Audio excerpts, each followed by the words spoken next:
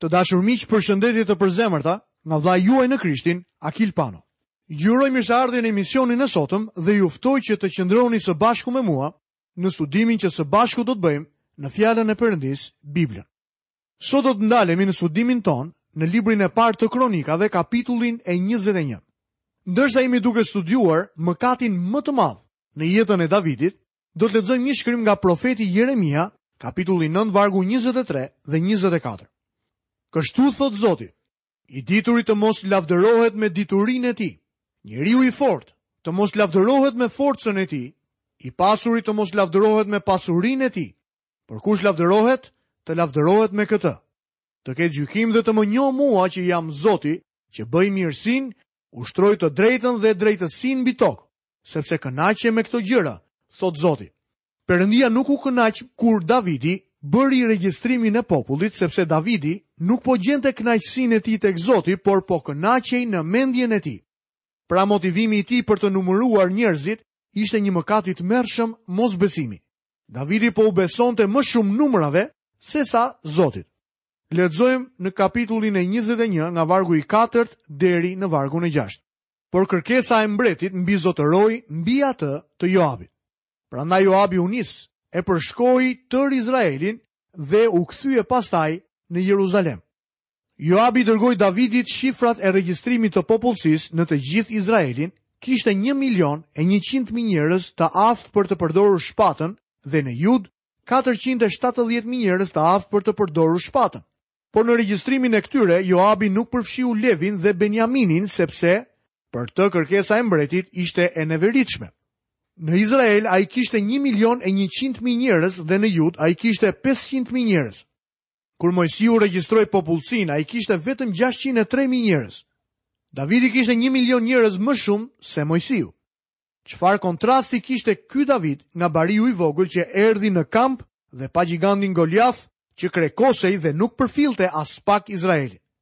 Bariu i vogël nuk donte të llogariste. Ai nuk e numëroi ushtrinë. Ai vetëm tha, më lejoni të luftoj kundra tij. Përse kishte guxim për ta bërë këtë gjë? Ai i besonte Zotit. Ai doli për të luftuar me një palë llastiqe dhe 5 gur. Miku im, ti nuk e ndjen nevojën për ndihmën e Zotit kur ke 1.000.000 njerëz. Kur ke vetëm një palë llastiqe dhe 5 gur, ti e di që ke nevojë për të. Kam frikë se kombi ynë ndodhet pak a shumë në të njëjtën pozitë sot. Kombet si Greqia, Babilonia apo Egjipti janë quajtur perandoritë e botës. Së bashku me Romën, ato bën pushtetet më të mëdha të botës në epoka të ndryshme, sepse ato kanë besuar në ushtritë e tyre. Mos më keq kuptoni, çdo kom ka nevojë për një ushtri që të mbrohet nga çdo e keqe. Ne nuk duhet të jemi budallënj dhe fanatik që thonë se s'ka nevojë për mbrojtje dhe për ushtri. Por besimi ynë nuk duhet të jetë tek ushtria. Joabi protestoi ndaj Davidit. Ai tha, David, të gjithë këta njerëz janë të tutë, ti nuk e pse i numëron ata. Perëndia ti ka dhënë ty këta njerëz dhe ata do të jenë më se të mjaftueshëm me Perëndin. Por Davidi insistoi për numërimin e njerëzve. Sot njerëzit mendojnë se me bombat atomike apo hidrogjenike nuk kanë më nevojë për Zotin. Miku im, njerëzit sot kanë nevojë më shumë se kur ndonjëherë më parë për Perëndin. Në kohën tonë njerëzit po u besojnë shumë gjërave të gabuara. Mëkati i madh i Davidit ishte mosbesimi. Ky fakt nuk dallohet tek shumë njerëz.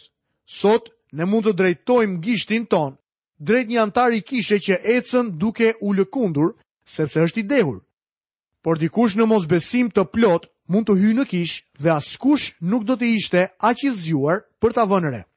Nëse mosbesimi yt do të njihej, kjo nuk do të konsiderohej një çështje serioze. Satani qëndron gjithmonë prapa mosbesimit. Ai vendos mosbesimin në zemrat dhe mendjet tona në mënyrë që ne të mos i besojmë Perëndis. Ai gjithmonë na shtyn ta vendosim besimin ton tek njerëzit, ushtrit, parat dhe gjithçka tjetër, por jo tek Zoti.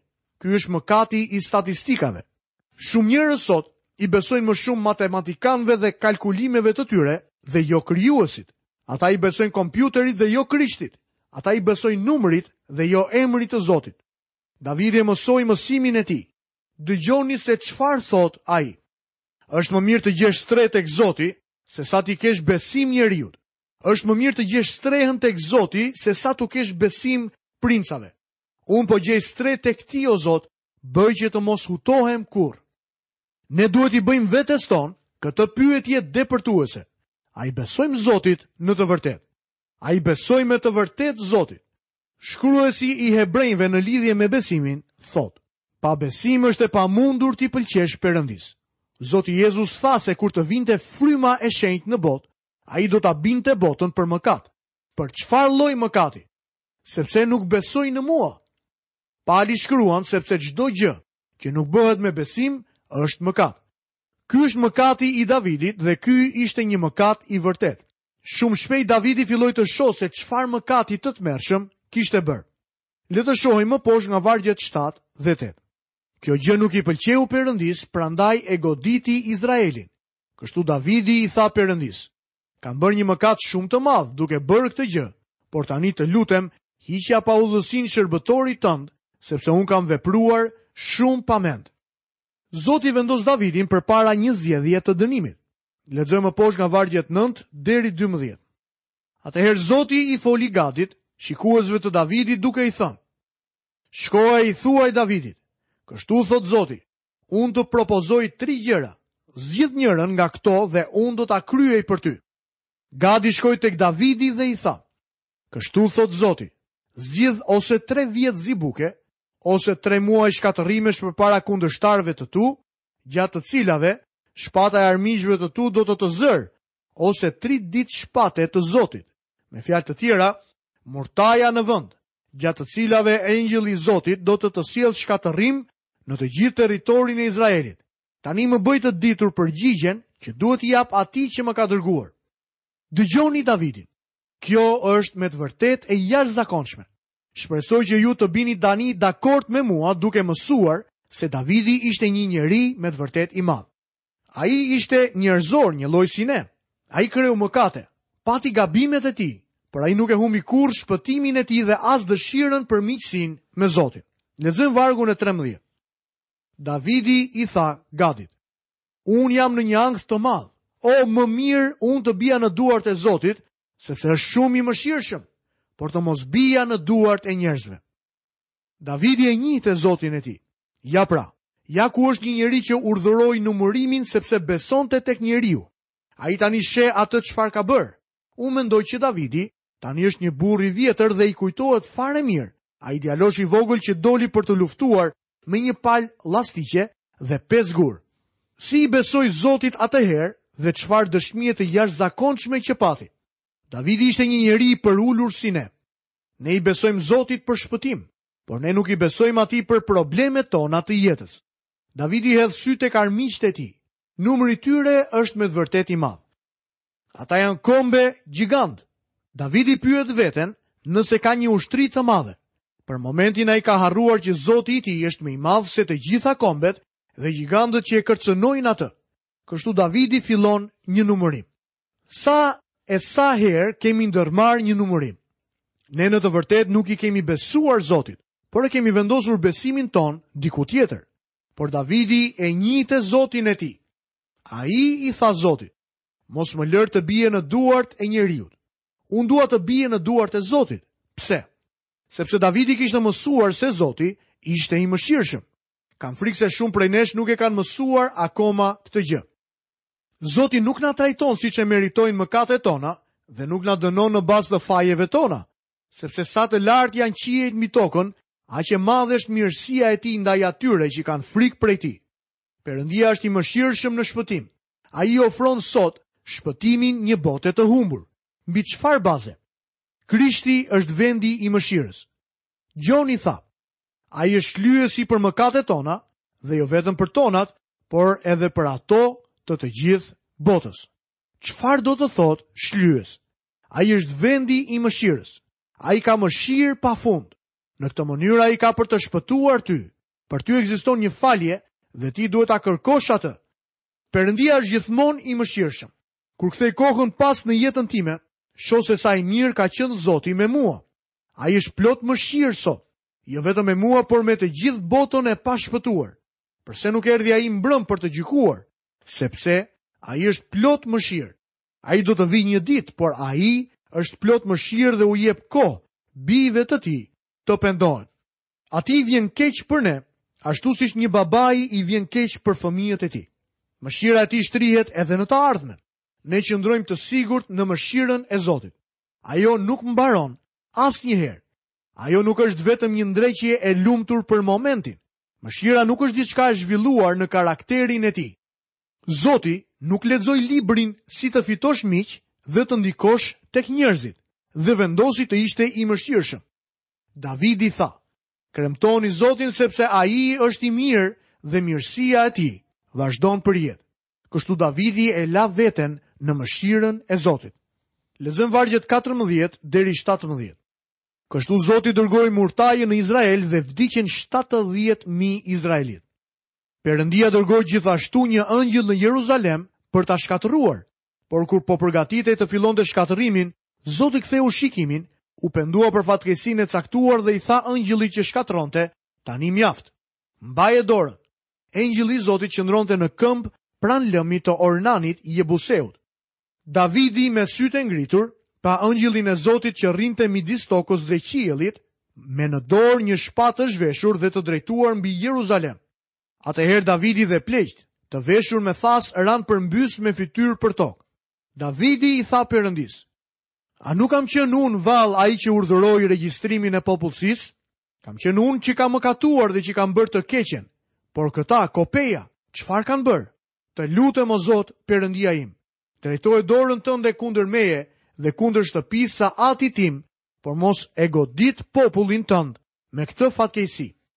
Vini re këtë lutje të magnitshme të Davidit. Ai mori përgjegjësinë e plot për mëkatin e tij. Unë mund të them që Davidi kishte ndryshuar shumë. Në kohën kur kreu mëkatin me Bathshebën, ai nuk donte të thoshte asgjë për të. Madje, ai u përpoqte ai the fajin dikujt tjetri për vdekjen e Uriahut. Davidi në atë kohë u përpoq të mbulonte gjithçka. Tani është ndryshe. Ai e ka marrë mësimin. Shpirti i tij qëndron plotësisht i zhveshur para Perëndis.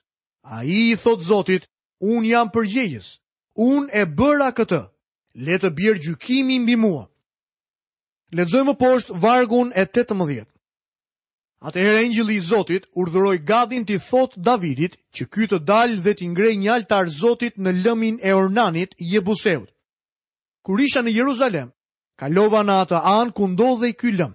Ai ndodhi në malin Moria, vendi ku qëndron sot xhamia e Omarit. Ajo është zona e tempullit të vjetër. Këtu mësojmë se nuk ishte Davidi që e zgjodhi atë vend për tempull, por Perëndia. Dhe Davidi ishte dakord me Zotin. Lexojmë vargje 19 deri 21.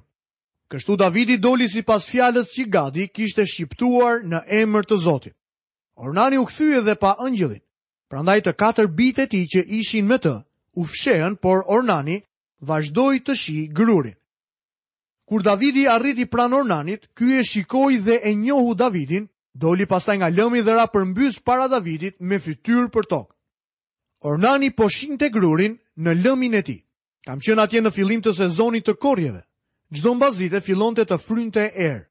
Ulesha në dhomën e hotelit dhe shija zonën e tempullit, zonën e lëmit të Ornanit.